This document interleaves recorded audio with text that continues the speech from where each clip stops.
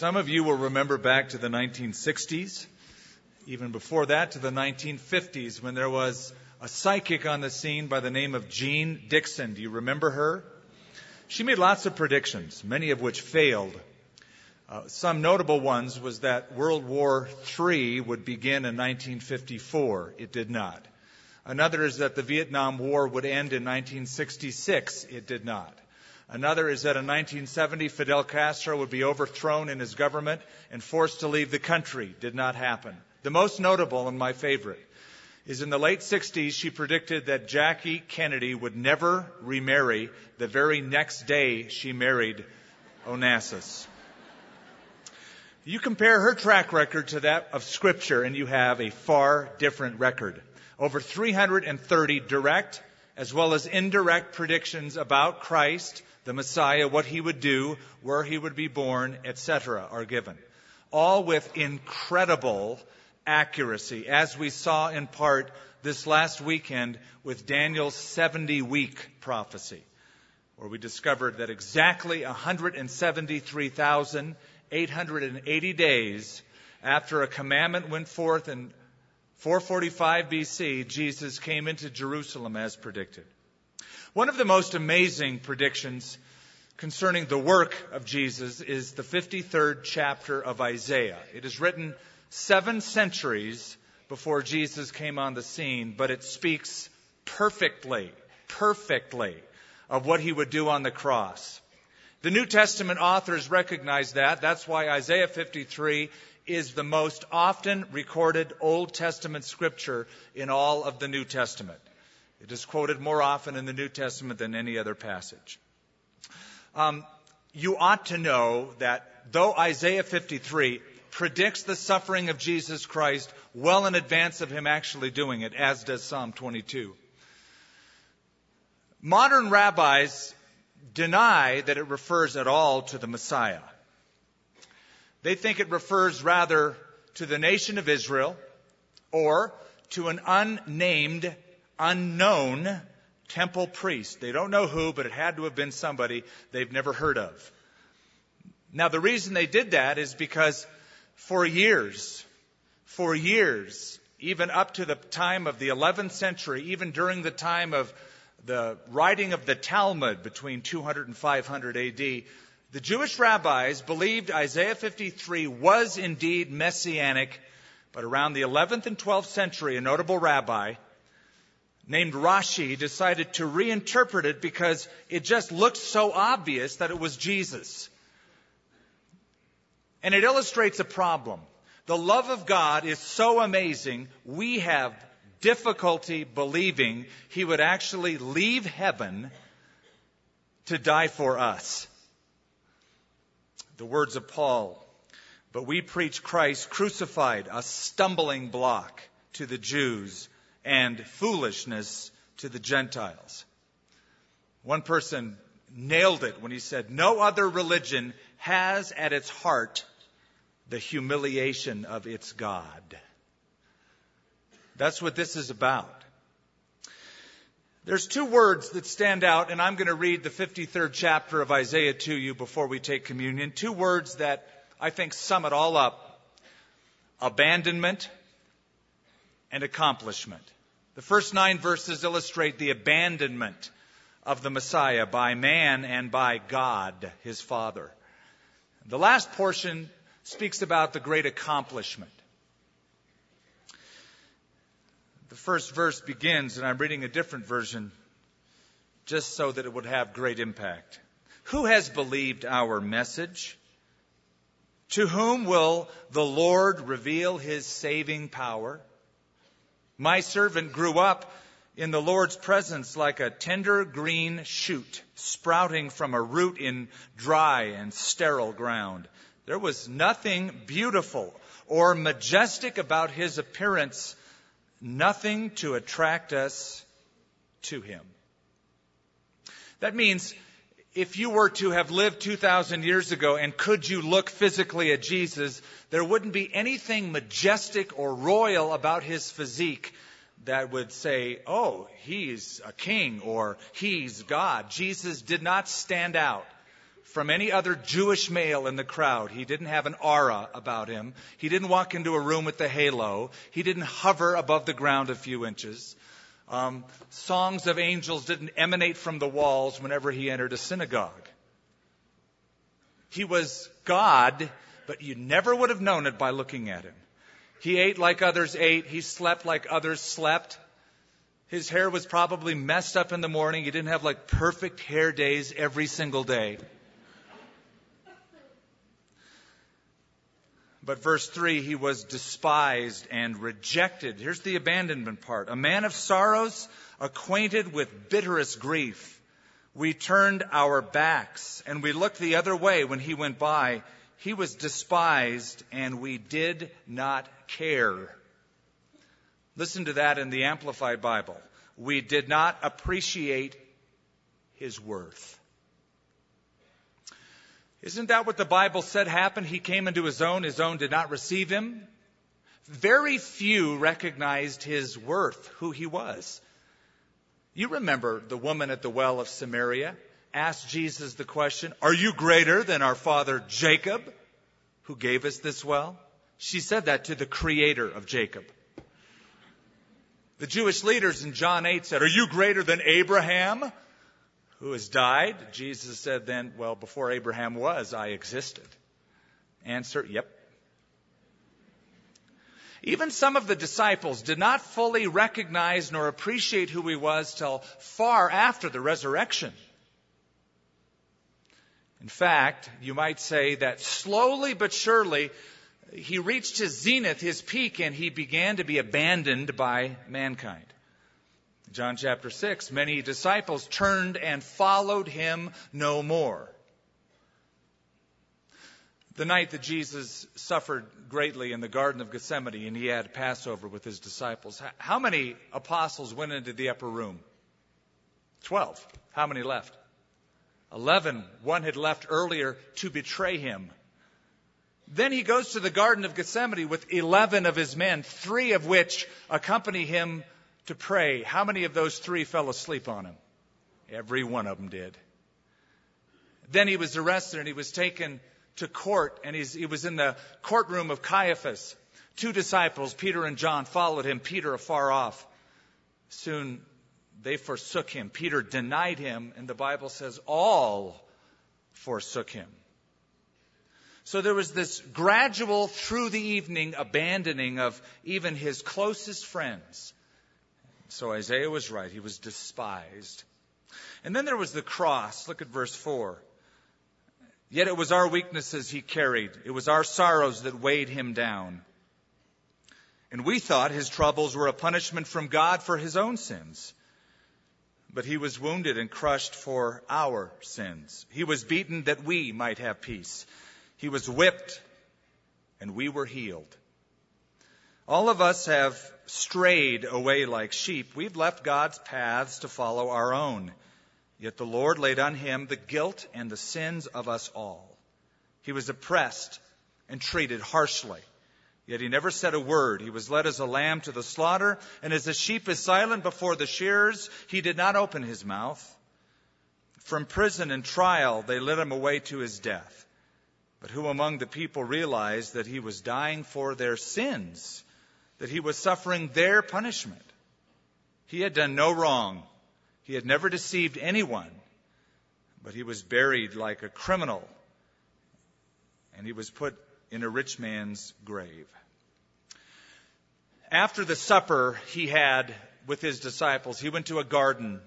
Olive trees still adorn that site. It's called Gethshmonim in the Hebrew. Gethsemane, we have called it.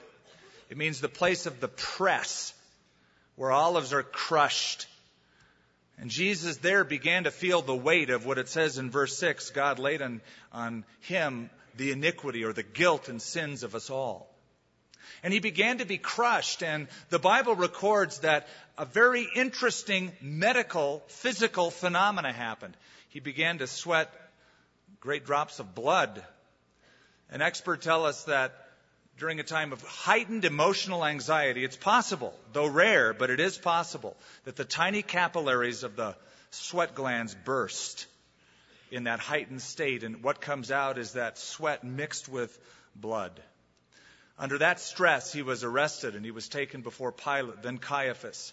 Pilate had him scourged, saying, "I find no fault in him," so he had him whipped. We pass over that. But Jesus felt it. A flagellum was used, a little whip, a wooden handle and leather thongs with pieces of glass and lead and bone that would rip the flesh, pulling it out. And many experts who've researched it tell us prisoners did not survive that. It cut through the skin, through the subcutaneous tissues, and deep into the back of the prisoner. Then Jesus carried his cross, at least part of the cross. There was the vertical stake that was at Calvary. Then there was this horizontal beam called the patibulum. It weighed between 75 and 100 pounds. Now picture it. Jesus had been at trial after trial after trial through the night, has not eaten except the Passover meal sometime before. He has sweat. He has bled. A crown of thorns was put on his head. He continues to bleed. He is weakened. And in that state, he goes to the cross. Once he is there, they put tapered metal spikes made out of iron into the hand, what we would call the wrist area of the hand. There is a hook that is naturally formed in your wrist by two bones, the radius, the large bone, and the ulna, the smaller bone that strengthens that. And at that hook was placed the spike so that Jesus could hang from those nails. And he was nailed in his feet as well. And over time, the muscles spasm and the lungs give way and fill with fluid. And the only way for the prisoner to get air is to pull up on the nails with full force and gasp for breath. And sometimes that lasted for days. Frederick Farrar, who wrote a book, The Life of Christ, writes, "The unnatural position made every movement painful. The lacerated veins and crushed tendons throbbed with incessant anguish. The wounds, inflamed by exposure, gradually would gangrene. That is when a victim took several days to die. The arteries, especially at the head and the stomach, became swollen and oppressed with surcharged blood.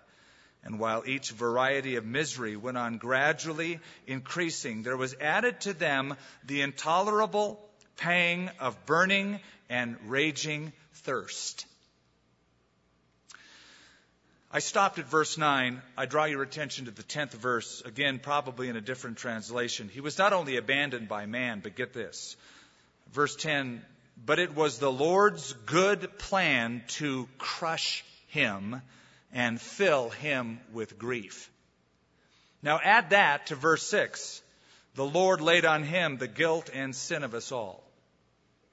We talk about the physical suffering of Christ, but we must not overdo the physical suffering at the cross to the exclusion of the emotional, spiritual suffering. I submit to you the greatest anguish wasn't nails placed in his wrist by Romans, or a crown of thorns on his head, or the whipping and the beating, or carrying the cross. The greatest was this abandonment by God, the Father. What do I mean by that? Well, you notice something. Go back. Recall in your mind the crucifixion. You know the story well by now. Through the whole ordeal, Jesus focuses on everybody but himself. You notice that, don't you? He's carrying the cross, and there's a group of women who are weeping. And he says, "Oh, don't weep for me. Weep for yourselves and for your children," thinking of them. He gets to the cross. They drive nails through his wrists. They place him upright. The first thing he says is, "Father, forgive them. They don't know what they're doing." Then there's a guy next to him, a repentant thief, and Jesus says, "Today you'll be with me in paradise." And then there's his mother at the foot of the cross, and he makes sure she is taken care of. "Woman, behold your son. Son, behold your mother." And from that day, John, the apostle, took care. So every single word out of his mouth is others-oriented. But then something unusual happens. The Bible tells us that for a period of 3 hours, darkness enveloped the cross, the city, the land, the earth. There was silence. Jesus said nothing. At the end of that third hour, The silence was shattered by a guttural scream. My God, why have you forsaken me?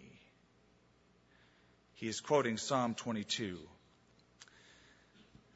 Think of that word and think of Jesus saying it. Why have you forsaken me? Forsaken me? He's saying that to God. Why have you forsaken me? Can you think of a sadder word than forsaken?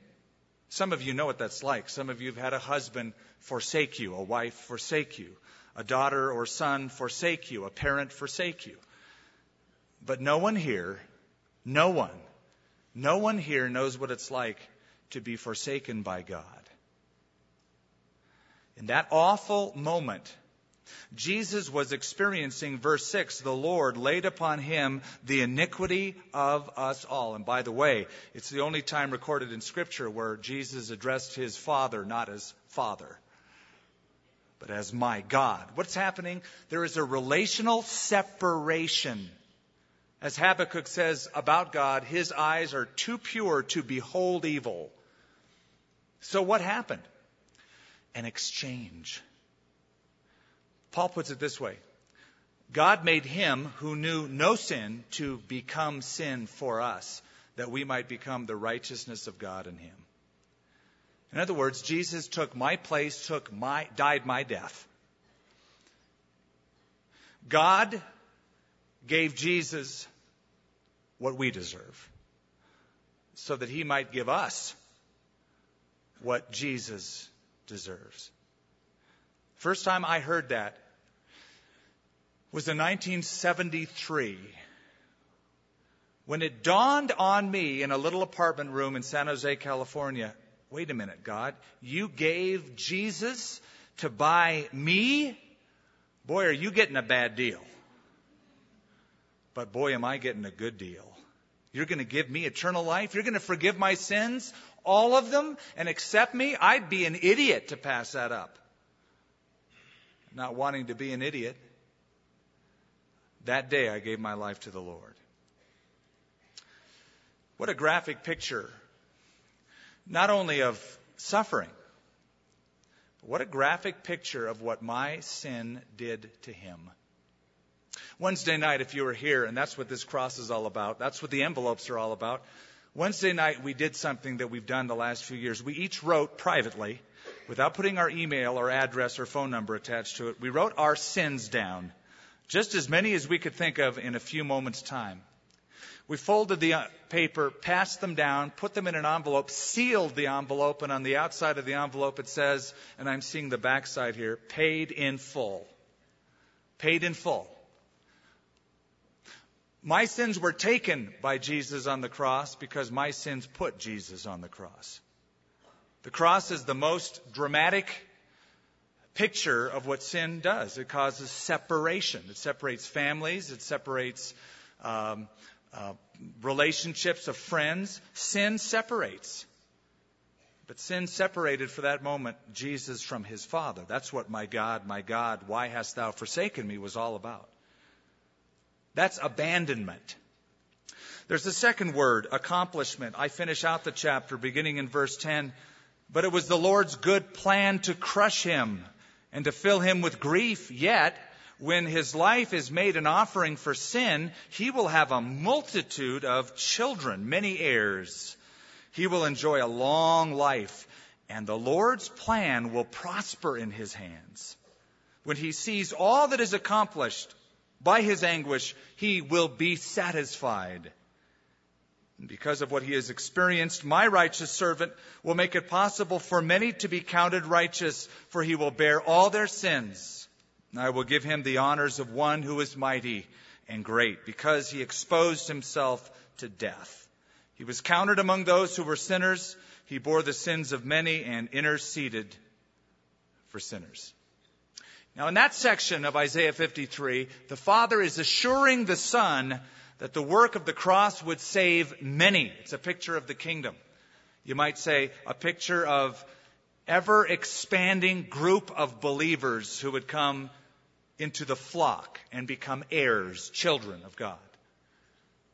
It began in Jerusalem. The gospel was preached to Judea, Samaria, the Roman world, and then to us. And we're part of that family. You see, it was never God's intention, never, to keep what Jesus did, this sect of Judaism, merely as a sect of Judaism in the Middle East. His plan always from the beginning was to spread it around the globe so that whether you were white skin or brown skin, whether you lived in the Middle East or the far West, you could come to know him. For all people. That's what the angel said, isn't it, when Jesus was born? I bring you good tidings of great joy, which will be for a few people. For all people. For unto you this day is born in Bethlehem a Savior. A Savior. World War II, there was a man who died. His buddies wanted to bury him. They took him to a cemetery. They found the man in charge. It was a priest. They said, I want to bury our friend in your cemetery. He deserves a decent burial. He gave his life for his mates and for his country. The priest said, I'm so sorry, but there are rules. This is a Catholic cemetery. Your friend, being a Protestant, is not allowed to be buried in this cemetery. The priest could see the disappointment on the man's face. So the priest said, tell you what, you can bury him just outside the fence. But outside the fence. So they did. The next day, as they were leaving that area of the country, they wanted to pay one last visit to the grave of their friend. They couldn't find it. They searched. They couldn't find it. They looked outside the entire perimeter. They couldn't find it. They finally found the priest. And he said, well, you know, after you left and I went to bed last night, I couldn't sleep. So I got up in the middle of the night and I moved the fence to include your friend. This must have been the great joy, Hebrews 12 says, was set before Jesus. For the joy that was set before him, he endured the cross. The joy of moving the fence so far out to include you and me. He could see throughout history, he could see all those yet unborn ones who would come to faith in his Son. I hope you have, and I hope this is more than just a ritual. I hope there's substance behind these symbols today. We're going to take the Lord's Supper in just a moment. He was forsaken that you never would have to be forsaken. He was forsaken that you and I could be forgiven. You may have heard last year about that fella. He lived down south. He was a 22-year-old father. And this 22-year-old father was arrested and put in jail for attempting to sell his 1-year-old baby daughter to the babysitter for $800.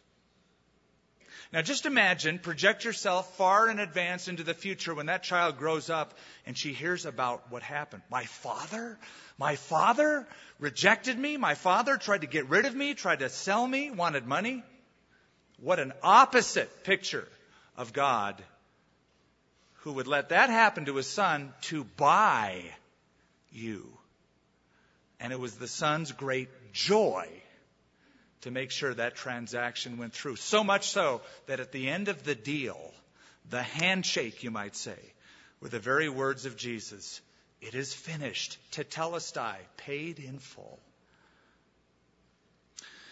Our Father, as we take these elements now, on this Friday, which is such a good Friday, because it reminds us of how good you are and how good Jesus was, how perfect and sinless he was, and yet he came to die, to take what we deserve so that we might live and get what Jesus deserves. Lord, we've come to church, we've come fighting traffic, we've come giving up a lunch period, some of us. And I pray, Father, that if some haven't come all the way to the cross, all the way personally asking your forgiveness, personally receiving Christ, that they would. And as we're praying right now, you may be one You have come. It's an important time of year to you, but you haven't honestly, if you were to examine your heart, you haven't honestly, personally, authentically surrendered your life to following Christ. You haven't honestly forsaken your sin and asked Him to bear it, making Him your Savior and your Master. Maybe you have paid lip service and tribute to Him in the past, and maybe you've only done it at Christmas and Easter. Maybe you do it more regularly. But as you examine your heart today, you're finding a Savior who wants to take you all the way home to heaven and give you forgiveness. And if that is your desire, as we're praying for you right now, as our heads are bowed before God, if your desire is to make Jesus your Master and Lord, if you have not done that, if you're not following Christ right now but you want to, I want you to raise your hand up in this place for just a moment. Raise it up, and I'm going to pray for you before we pass out these elements so that you can take these elements, maybe for the first time, in a new way. Well, Lord, it still staggers us when we think of what you said you did, that it would please the Father, the Lord, to crush the Son, to make His soul an offering for sin. Lord, if you were willing to do that, then no wonder it's also true that if we confess our sins, you are faithful and just to forgive us our sins and to cleanse us from all unrighteousness. Some here, Father, experience the heartache of being abandoned, forsaken by people. But thank you, Lord, we never have to be abandoned, forsaken by you. That you're with us always to the end of the world. And so, Lord, here in this place, on this great Friday, we take these elements celebrating life, eternal life.